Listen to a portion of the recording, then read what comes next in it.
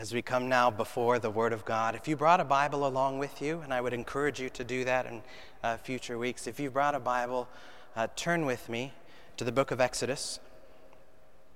Your bulletin has Exodus chapter 4 in there, so we will focus on a part of Exodus chapter 4.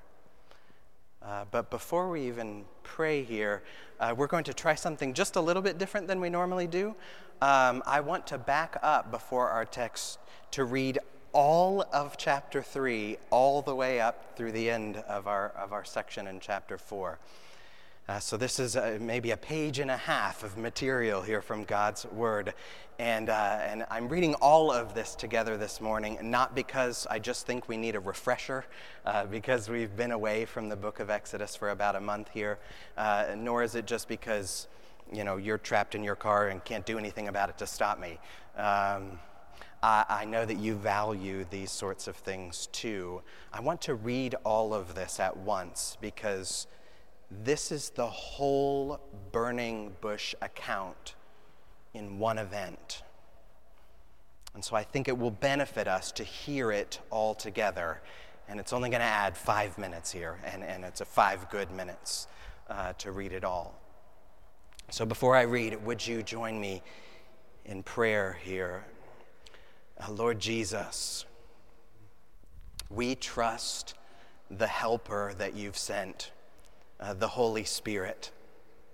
Lord, by your Spirit, would you help me to speak what is true and help us to hear and to believe these things? Lord, work in our hearts. Cause us to put our hope in you and to praise you for all that you are. We do give you praise. In Jesus' name, amen. So this is now the book of Exodus. I'll begin in Exodus chapter 3, verse 1. I'll try to note the section of text that we'll focus on when we get to it. But Exodus 3, verse 1. Now, Moses was keeping the flock of his father-in-law Jethro, the priest of Midian. And he led his flock to the west side of the wilderness and came to Horeb, the mountain of God. And the angel of the Lord appeared to him in a flame of fire out of the midst of a bush. He looked, and behold, the bush was burning, yet it was not consumed. And Moses said, I'll turn aside and see this great sight, why this bush is not burned. When the Lord saw that he turned aside to see, God called to him out of the bush, Moses, Moses. And he said, Here I am. And he said, Do not come near. Take off your sandals off your feet, for the place on which you are standing is holy ground. And he said, I am the God of your father, the God of Abraham, the God of Isaac, and the God of Jacob. And Moses hid his face, for he was afraid to look at God. Then the Lord said, I have surely seen the affliction of my people who are in Egypt, and have heard their cry because of their taskmasters. I know their sufferings, and I have come down to deliver them out of the hand of the Egyptians and to bring them up out of that land to a good and broad land, a land flowing with milk and honey, to the place of the Canaanites, the Hittites, the Amorites, the Perizzites, the Hivites, and the Jebusites. And now, behold, the cry of the people of Israel has come to me, and I have also seen the oppression with which the Egyptians oppress them. Come, I will send you to Pharaoh, that you may bring my people, the children of Israel, out of Egypt. But Moses said to God, Who am I that I should go to Pharaoh and bring the children of Israel out of Egypt? He said, But I will be with you. And this shall be the sign for you that I have sent you. When you have brought the people out of Egypt, you shall serve God on this mountain. Then Moses said to God, If I come to the people of Israel and say to them, the God of your fathers has sent me to you, and they ask me, what is his name? What should I say to them? God said to Moses, I am who I am. And he said, say this to the people of Israel, I am has sent me to you. God also said to Moses, say this to the people of Israel, the Lord, the God of your fathers, the God of Abraham, the God of Isaac, and the God of Jacob has sent me to you. This is my name forever, and thus I am to be remembered throughout all generations. Go and gather the elders of Israel together and say to them, the Lord, the God of your fathers, the God of Abraham, of Isaac, and of Jacob has appeared to me, saying, I have observed you and what has been done to you in Egypt, and I promise that I will bring you up out of the affliction of Egypt to the land of the Canaanites, the Hittites, the Amorites, the Perizzites, the Hivites, and the Jebusites, a land flowing with milk and honey. And they will listen to your voice. And you and the elders of Israel shall go to the king of Egypt and say to him, the Lord, the God of the Hebrews, has met with us. And now please let us go a 3 days' journey into the wilderness, that we may sacrifice to the Lord our God. But I know that the king of Egypt will not let you go unless compelled by a mighty hand. So I will stretch out my hand and strike Egypt with all the wonders that I will do in it. After that, he will let you go. And I will give this people favor in the sight of the Egyptians. And when you go, you shall not go empty, but each woman shall ask of her neighbor, and any woman who lives in her house, for silver and gold jewelry and for clothing, and you shall put them on your sons and on your daughters, so you shall plunder the Egyptians. Then Moses answered, but behold, they will not believe me or listen to my voice, for they will say, the Lord did not appear to you. The Lord said to him, what's that in your hand? He said, a staff. And he said, throw it on the ground. And so he threw it on the ground, and it became a serpent, and Moses ran from it. But the Lord said to Moses, put out your hand and catch it by the tail. And so he put out his hand and caught it, and it became a staff in his hand, that they may believe that the Lord, the God of their fathers, the God of Abraham, the God of Isaac, and the God of Jacob has appeared to you. Again the Lord said to him, put your hand inside your cloak. And he put his hand inside his cloak, and when he took it out, behold, his hand was leprous like snow. God said, put your hand back inside your cloak. And so he put his hand back inside his cloak, and when he took it out, behold, it was restored like the rest of his flesh. If they will not believe you, God said, or listen to the first sign, they may believe the latter sign. If they will not believe even these 2 signs or listen to your voice, you shall take some water from the Nile and pour it on the dry ground, and the water that you shall take from the Nile will become blood on the dry ground. Verse 10. But Moses said to the Lord, O my Lord, I am not eloquent, either in the past or since you have spoken to your servant, but I am slow of speech and of tongue. Then the Lord said to him, who has made man's mouth? Who makes him mute or deaf or seeing or blind? Is it not I, the Lord? Now therefore go, and I will be with your mouth and teach you what you shall speak. But he said, O my Lord, please send someone else. Then the anger of the Lord was kindled against Moses, and he said, is there not Aaron your brother the Levite?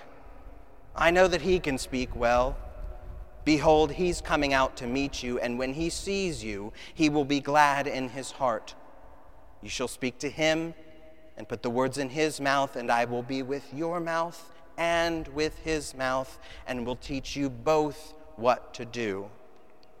He shall speak for you to the people, and he shall be your mouth, and you shall be as God to him. and take in your hand this staff with which you shall do the signs. This is the word of God. Now, the Lord's main purpose here in the burning bush is to send Moses to bring God's people out of the affliction of Egypt.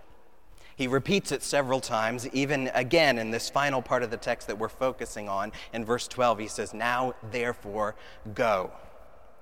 This is about to be a major event in history.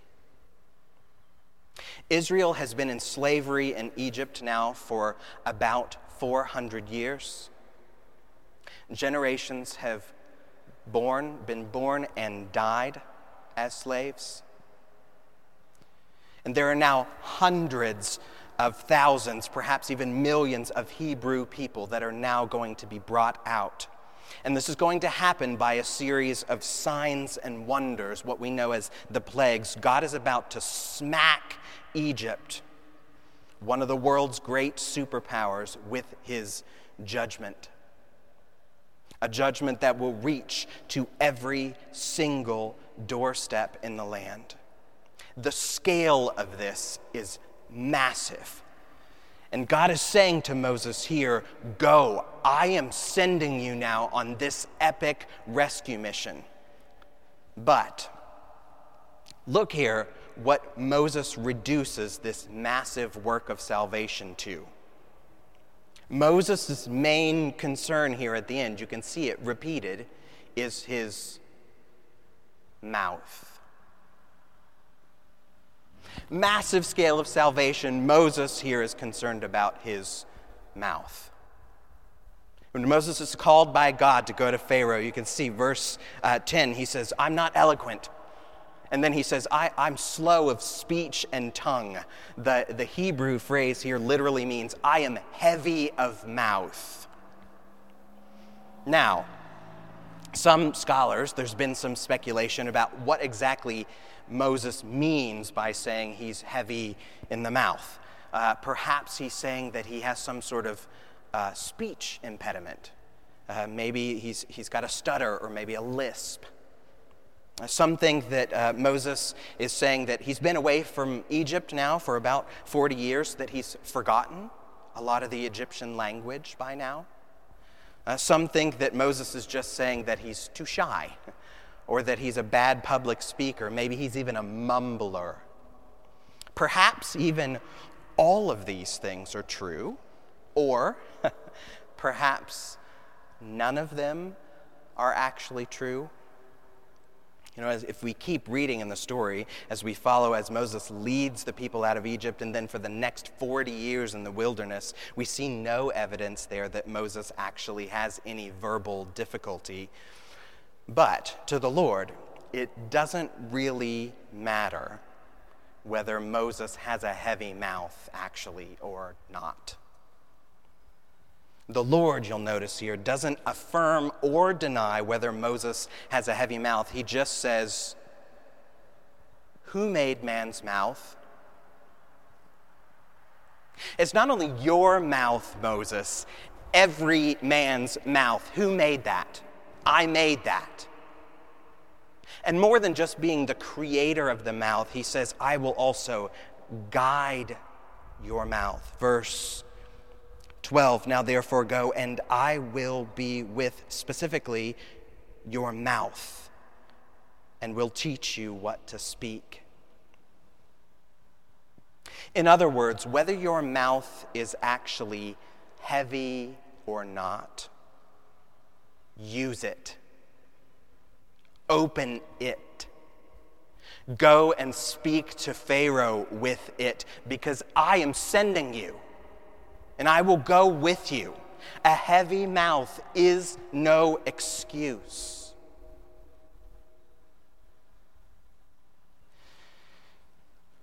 Jesus says a similar thing when he sends out his disciples in Matthew chapter 10. Just a few verses here. He says in verse 16, "Behold, I am sending you out as sheep in the midst of wolves, so be wise as serpents and innocent as doves. Verse 19, when they deliver you over, do not be anxious about how you are to speak or what you are to say, for what you are to say will be given to you in that hour. For it is not you who speak, but the Spirit of your Father speaking through you. So before we are put on the spot, it might be good to prepare, to think about what we might say ahead of time, but they're not to let fear lead them, and same for us, not to let fear lead us into anxiety or to be worried or to be paralyzed, because when you speak, at least in this case here, the Spirit of God the Father is speaking through you. So don't let a heavy mouth stop you. I know too many Christians who forget this. If you are a Christian, if you put your faith and trust in Jesus, Jesus has forgiven all of your sin, all of it already. It is put to death, and you are now born again into a new life. We just celebrated all of that in the Easter resurrection of Jesus. Praise God. But part of your new life is now that Christ has put the very Spirit of God within you.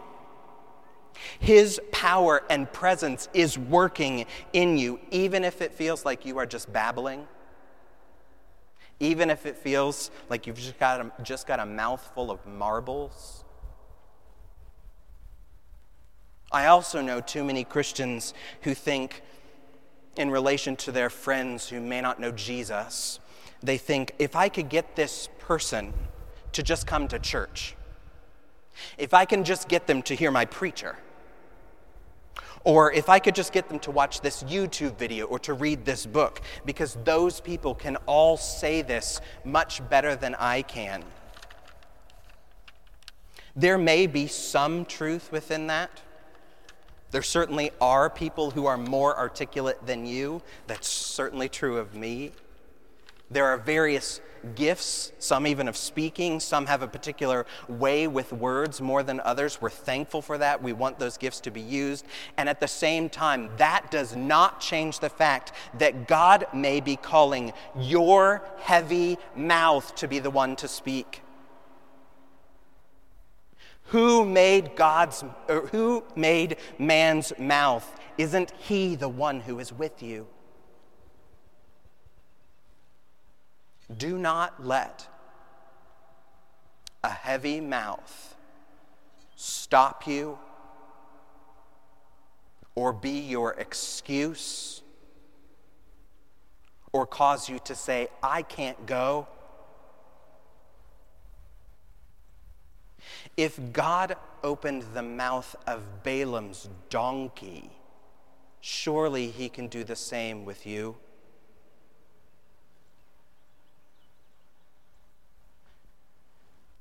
During this season, where we are largely confined to our own homes, your mouth, at least, is not confined.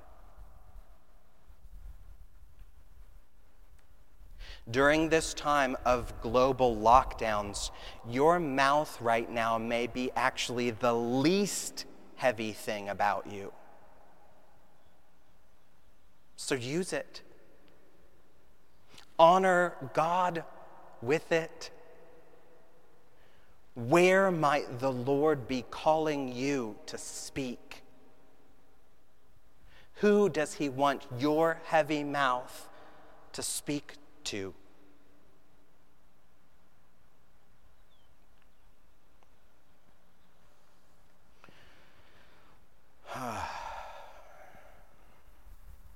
I want to make sure we keep our eye on the path here. It is good and important that we consider where the Lord might lead us in this, because the whole of the Scripture does call the Christian to speak. And at the same time, we also know that this text here is a particular and a unique situation. It's the Lord calling Moses to speak here, not us. None of us, me, you, or any of the rest of us, are called just to go to a Pharaoh and say, "Let my people go." So the text here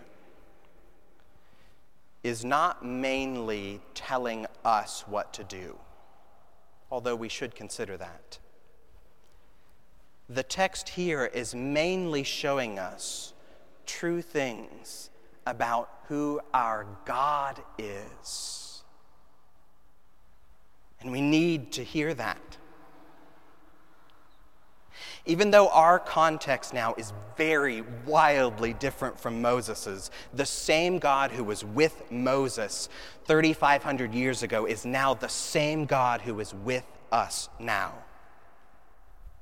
So the question then for us is, who is this God? What do we see about the Lord here who made man's mouth? In the rest of our time here, I want to draw out three particular things we see in this account about God. Three things that I think will encourage us to trust him and perhaps even to speak about him more. But first, before I get to the three, I want to underline one big thing we see about God here that's threaded through the whole burning bush account.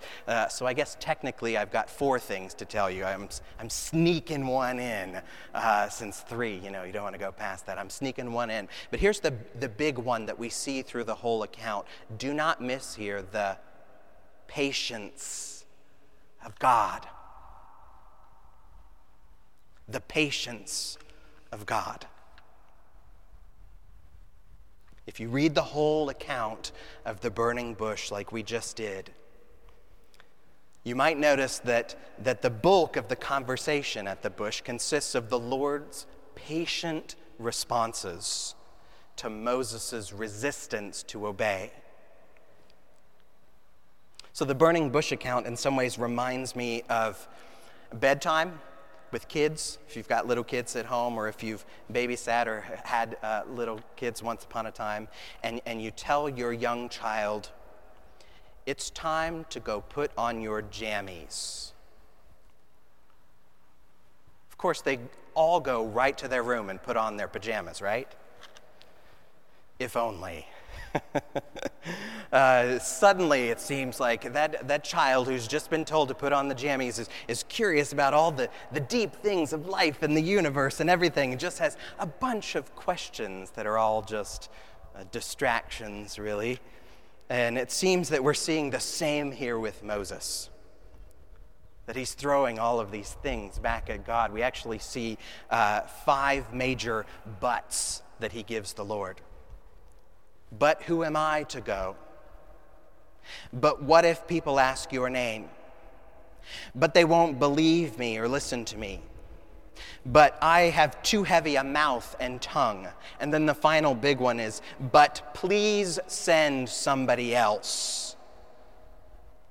Moses doesn't want to put on his jammies.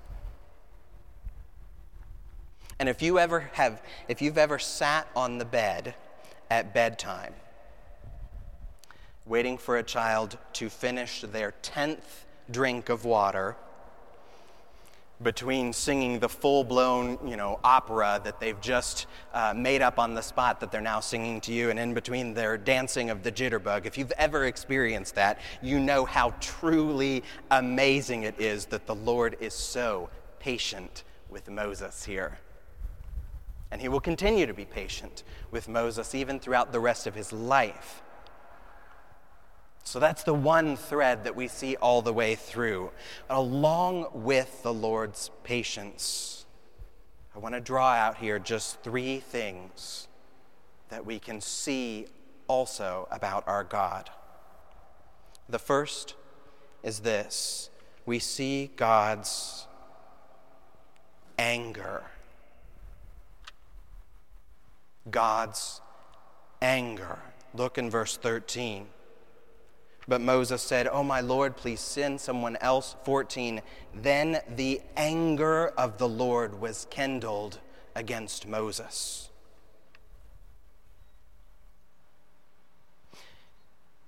We should never confuse God's being patient with God being a pushover. We should not think that if we drag out our disobedience long enough that God will eventually give in,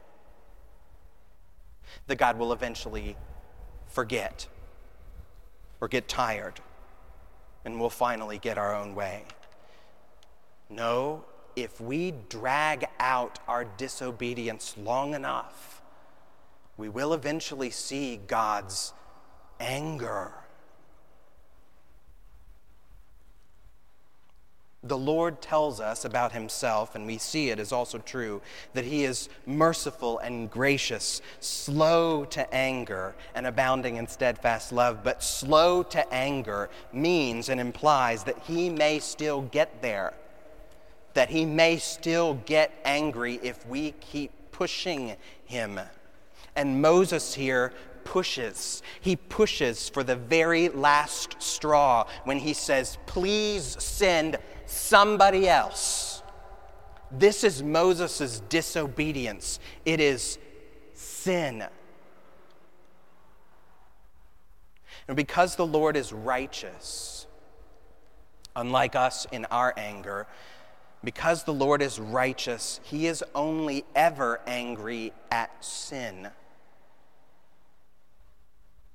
He's only angry at sin, and it is good for us that he does not show his anger every time we sin,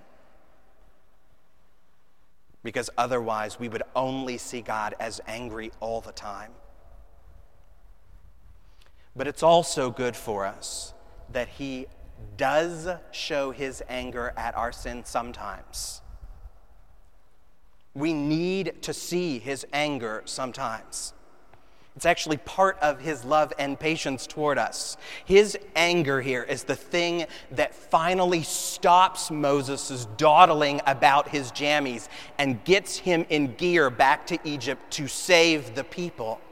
We need to see the Lord's anger. That's the first. The second thing that we see here in this text is God's provision. God's provision. When Moses makes this final push here, please send somebody else, you'll notice that even in the midst of the Lord's anger, the Lord does what Moses asks. Verse 14. We see he sends Aaron. Please send somebody else. So he sends Aaron, Moses' brother. Now, he's not sending Aaron instead of Moses, but he sends Aaron now to go with Moses. We're told Aaron will speak for you, Moses. Aaron will be your mouth to the people. And this, to be clear, is not a compromise. It's not like, the Lord wanted Moses to go, and Moses didn't want to go at all, so the Lord says, all right, here's the deal, I guess we'll just send 2 people. That's not what's happening here. If you look carefully in verse 14, you can see that the Lord says, Aaron is coming out to meet you. Aaron is coming out, not Aaron will come out to you, not I will send Aaron. I have already sent him. He is coming. The Lord has already sent Aaron on his way to Moses before Moses has even asked for it. So this is not just a negotiation. This isn't just a second best. And then ironically, as it turns out with the Pharaoh and before all the plagues, Moses is the one that ends up doing a lot of the talking anyway instead of Aaron. But we see here still that the Lord heard Moses' request, and remarkably, God grants provision. We need to see the Lord's provision. That's the second. Third, finally, we see here God's resolve. God's resolve. We see in this text that what the Lord determines to happen here will absolutely happen here. The Lord has resolved that Moses will go to Egypt. Moses will go. The Lord has resolved that Moses will speak to Pharaoh. Moses will speak. The Lord has resolved that the people will be saved out of slavery. The people will be saved. Can you imagine how unsettling and even scary it would be if all of Moses' hemming and hawing could somehow put even a dent in God's resolve? Can you imagine if Moses' disobedience could reach a point in which God would just throw in the towel? Moses, you're too much work. These people are too much work. I give up. You are too much. Can you imagine if Israel's salvation ultimately was dependent upon Moses? What Moses would do or not do?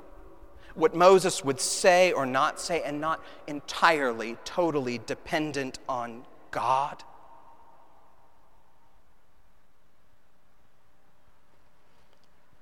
There are some people, Christians, some Christians who view even their very own salvation this way, who see salvation as something that is offered by God through Christ, but it's not fully resolved by God. It's not fully set. Somehow it's dependent on some other person or circumstance or other thing. It's not entirely in his hand. And if that's the case, a person in that mindset will be left wondering, am I good enough? Did I do enough? Did I have faith enough? Did I obey enough? That idea is like quicksand. Do not let yourself get stuck in it. We desperately need to see the Lord's resolve here. Take a look then, a hard look at the burning bush, and see our God. Whether it's from slavery or from sin, salvation is entirely in his hands. And what the Lord resolves to do, he will do. So in the end, when the people are rescued, they sing in glorious praise. And they sing not to Moses, not to themselves, but they sing to their great Lord, for he has become their salvation. Would you pray with me?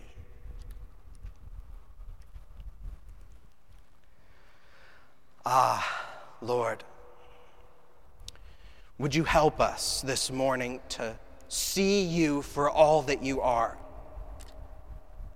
To see that you are rich in patience, even sometimes in anger, and that you have full provision and even full resolve. Lord, we want to see you more so that we will know you more, so that we'll praise and trust you more. Help us to believe these things and cause us to even speak of your great name.